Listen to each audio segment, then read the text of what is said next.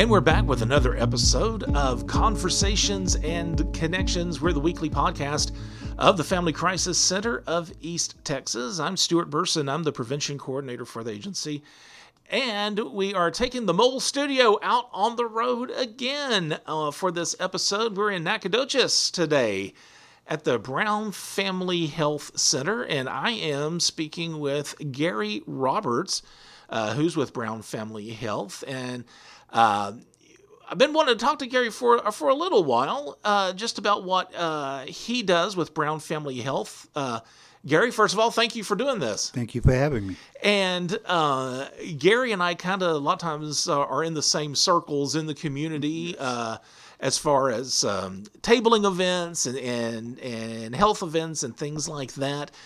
And I really admire what Gary does. And I just wanted to take some time to talk to Gary about what he does, again, with Brown Family Health and how it kind of relates to the work we do at the Family Crisis Center, which I think a lot of times it goes together. Yes, it kind of runs parallel. Yeah.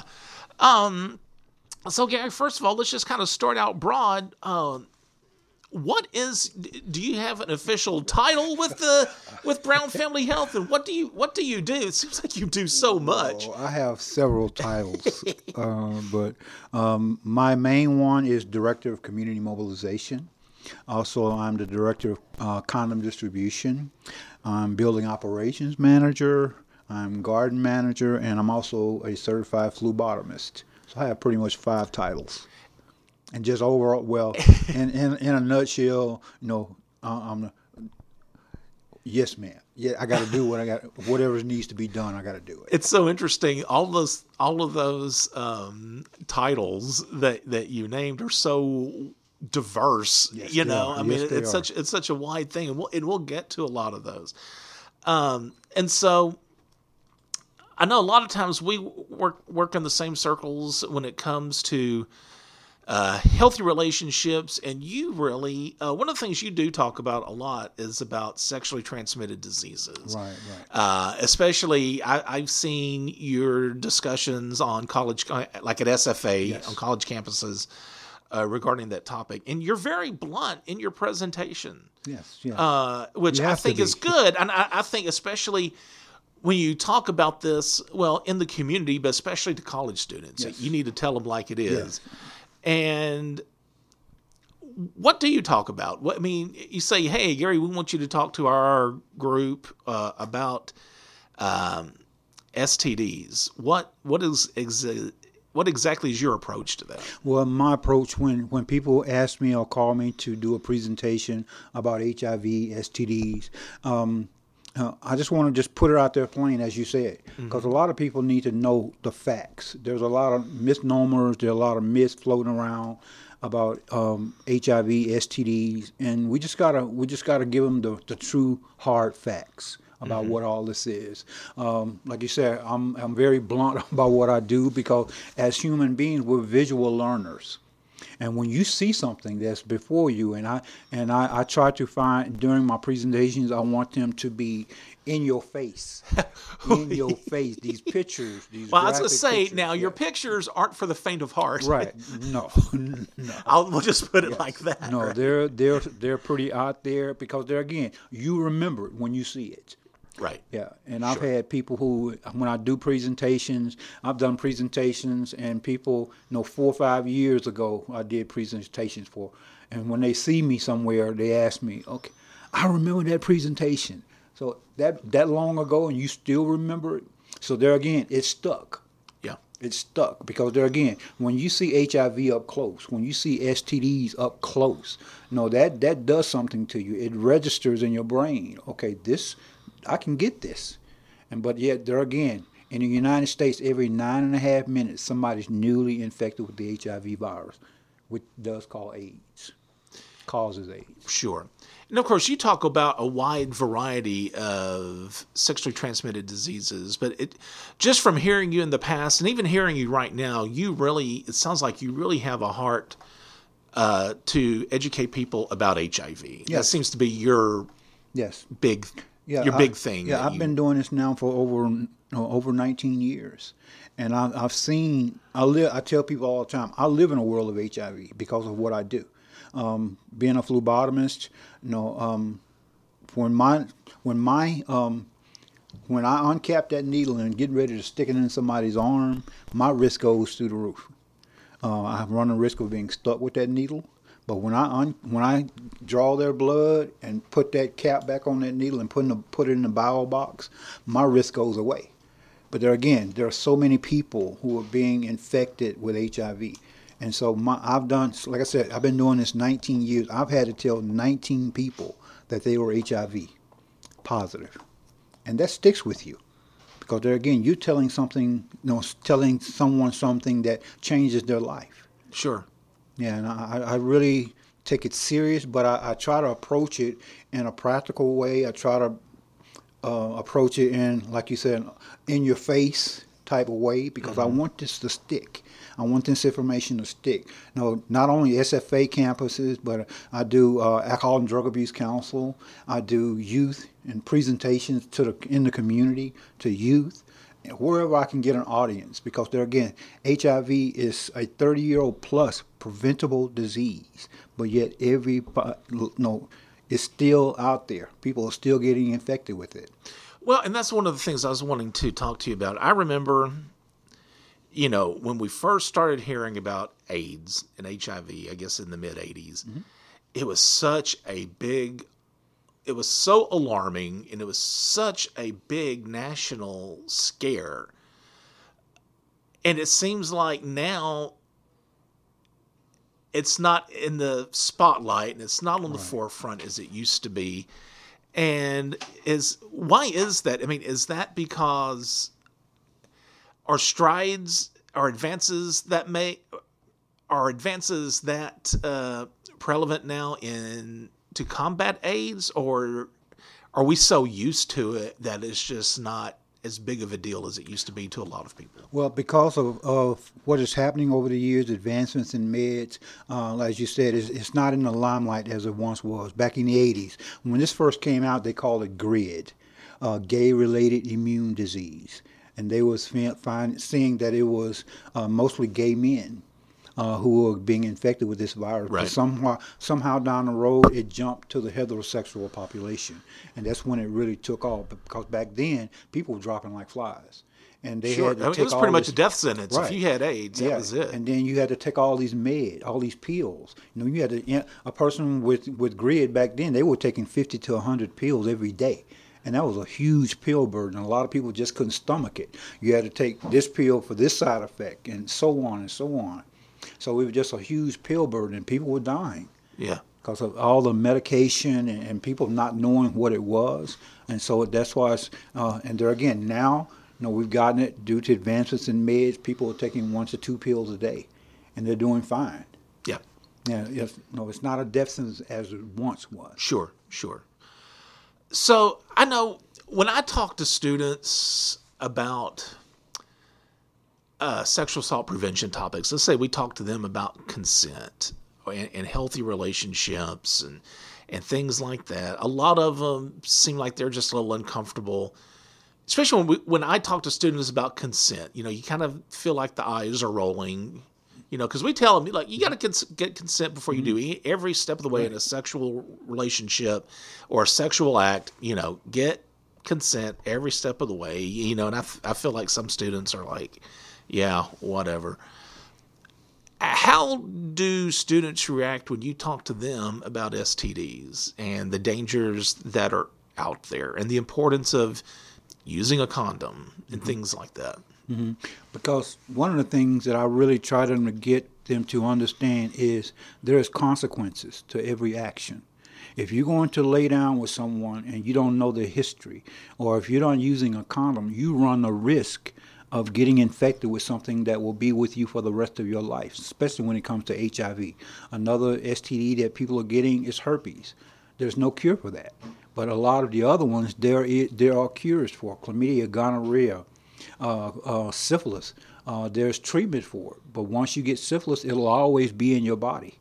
And so these are things that we're trying to get them to understand the consequences of your actions. And even it's something like that, you say it's in the body for the rest of your life, and even if it's under control and you're able to lead a somewhat normal life, I think it's important for young people to know down the road, let's say you find someone, you want to get married and you want to have settle down and have a family, that's something you need to tell them about. Yes, you need to come clean about. You need to be talking with them. Especially if there's someone that you have a possibility of you want to spend the rest of your life with. Exactly. It's all about communication. Yeah, yeah. So, how is it in East Texas? We think about metropolitan areas and the problem with STDs and AIDS and things like that. I wonder sometimes if people think, out here in rural East Texas where we're at, it's probably not as big of a concern. Right, and that's some of the things that we hear all the time. Oh, that's a big city thing. That's something that happens in Houston, Dallas. But no, that's HIV, other STDs are right here in our back door of Deep East Texas. Right. And so people are getting, because of, people have that stigma, and that's another thing that people are having to deal with, stigma. If I have this, people don't want to be around me, or you can get it. They don't know how you really get it. But there again, it's so important that you educate yourself. Sure. So important. So a question I had is, you hear STD. And then I've also heard, I think probably you talk also about STI, sexually transmitted diseases, sexually transmitted infections. Are those terms are they used interchangeably? Is there a difference in your line of work when you talk about the difference between STDs and STIs? They are pretty much used in the same content, but there is a difference between an STI versus an STD. An STI is an infection. Sexually transmitted infection. That's the first step to being infected with a disease. Like, let's say, pelvic inflammatory disease. Human papillomavirus. Let's do that one. Okay. That's an infection in the beginning. But if you, like I said, HPV causes cervical cancer, and mostly in women. So there again, it starts out as an infection. It progresses into a disease. Okay. That's the difference. It's the first step of becoming a disease. Right.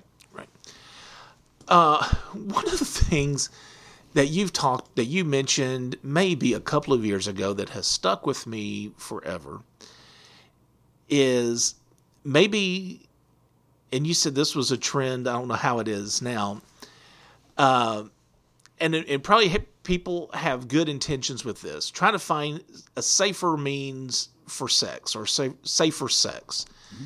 And I remember you talking to students. We were at SFA, Stephen F. Austin State University, talking, I don't know if it was to the fraternity members or what, and you were talking about seeing people come in with sexually transmitted infections in their armpits. Mm-hmm.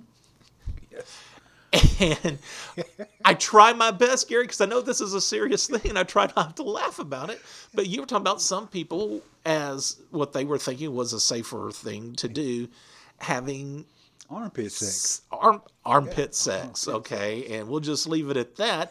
But then a lot of people were then coming up with these infections in their armpits. Right, yes. Chlamydia, gonorrhea, because there again, you get these sexually transmitted infections by, unprotected behavior, unsafe behaviors, we'll put it that way. And when you're having, if you get like syphilis, syphilis is a spirochete bacteria. The blisters that people get in the first stages of syphilis, this disease, that liquid is full of what we call spirochete bacteria. If it gets on your hand, gets on your arm, wherever it's on your body, that's where it will literally bore its way into your skin. So if you have an unprotected armpit sex and that blister breaks on a penis, that's where it's going to enter the body. And I guess it's important, I'll be the first one to say, I always kind of chuckle and kind of giggle a little bit when we talk about this. But I think it's an important thing to say because I think people are well-intentioned. Well, it'll be safe. We'll do this and it'll be safe.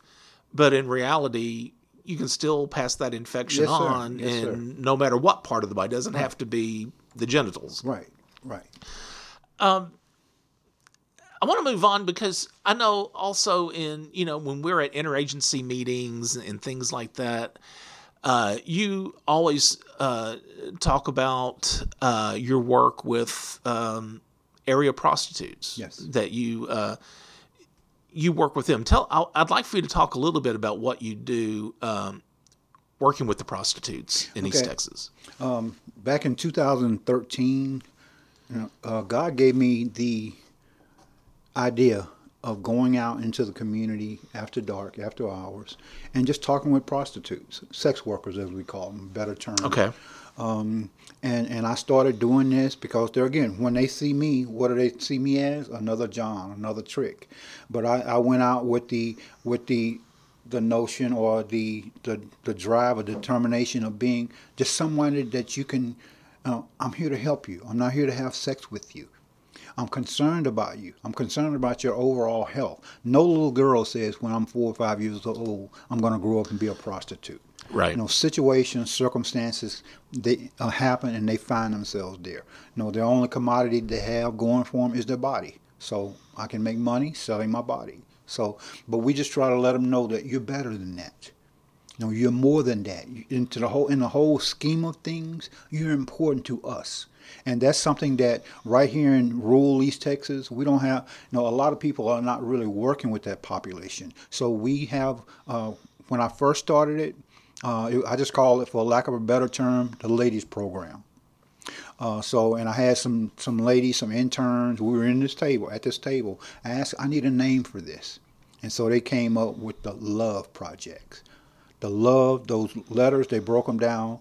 Ladies of vital essence. They matter. In the whole scheme of things, everybody matters. And so we just want to let them know that you're important. We want to help you. We want to get you out of that situation. But we're not here to push you. We just want to be a place, people that you can come and talk to when you're ready. I tell them all the time, I'm not the popo. I'm here to help you. I want to love you. I want to love you where you are. And I've had the opportunity to pray with them in the streets. I've had the opportunity to just love on them. We give them backpacks. We have a big referral system set up. Just trying to help them. So when you first approach them, when they realize, okay, you're not a customer, what is their attitude towards you or their reaction? Well, it takes time to build a rapport. First time they say, yeah, right. Okay, who are you? But then I keep coming back, being persistent. And then over time, when we developed that rapport, they knew who I am. And I've had several people, even in the community, some of the guys in the community, y'all know Mr. Geary having sex with y'all. And they come to my aid. And I don't have to say anything. I laugh about it. Because they tell Mr. Geary has never been out of the way with me in any manner. And I'm just a man that, I'm coming correct. I have a wife. And I tell people all the time, I just can't handle my wife. I don't need another woman. But there again, it just makes them at ease with me. Yeah. And I thank God for that, just me. I'm just Geary. Sure. And I want to help them so bad. Well, it sounds like it's also just as much of a ministry for you as it is offering them medical services. Do you offer them medical services? Yes, we try to get them tested on a regular basis. Okay. There again, we provide them with condoms. We provide them with education, whatever they need, where they are. Okay. If it's just somebody to talk to, we listen. So. Again, we're here at the Brown Family Health Center. So you work with patients with HIV testing and STD testing and treatments. Mm-hmm. You have the ministry with the prostitutes. Here is sex workers. Excuse me. The sex workers. Yes. I'm trying to think which sounds better, but I know I understand what you're saying. And as we speak right now, we're in your conference room, and I'm looking out the window here to the back of the clinic, and there's a full-on vegetable garden that you have back here. Let's just talk a little bit about that. Why is there a vegetable garden at the back of the health clinic here? Our former executive director came to me one Monday and asked me what I did over the weekend. I told her I worked in my garden at home. And we got to talking about it. She was asking me what I had. And then all of a sudden she said, well, I think we can do that here. So before I knew it, my mind got to running. And what you see out here mostly is what I have in my backyard. Okay. Yeah, we have 31 raised beds back here. We have all types of vegetables. We're in the process of putting in a hydroponics wall where we're going to be growing strawberries with no soil. We have a gazebo out there with deck. We were looking last year before COVID, we were looking at having praise in the garden. We were going to be coming in, having some singers come out, and we're going to have some church in the backyard. Man, it's just we call it our serenity garden. Just a place where our clients can go, our family members, we put it that way, can go before or after their appointments when they come here and just relax. We got 2 water features out there. We got bird feeders. We got squirrel feeders where people can just come and relax or sit out in the gazebo. We got a hammock out there just to sit and listen to the water. Yeah. I mean, we got a fire pit out there where we can roast some marshmallows and just relax. So all these vegetables, what do you do with the bounty of the garden? Well, we give it away. We give it away to our clientele. We have them to go out and pick it because there again, that's all about a part of the therapeutic process. Sure. Going out there, picking vegetables, picking banana peppers, tomatoes, strawberries, and various things. Yeah. And just having lunch. My colleagues go out and have lunch out there on a deck, and just a place to come and relax. It's very nice. And really get off into nature. Excellent. So, Gary, what made you? What's your background? What are you from? East Texas? I was born and raised right here in Nacogdoches. Okay. Mm-hmm. So, what made you decide to pursue this line of work that you're in, doing what you do? How did you get here? It was, my goal was to go to DeVry, which I did, but due to some family issues, I had to come back. Okay. I got a job as a youth specialist with the Nacogdoches Community Coalition back then in the 90s. And that came through. Then this opportunity came up here at the time it was known as Health Horizons. Okay. And I was able to get the job, and I became a prevention case manager.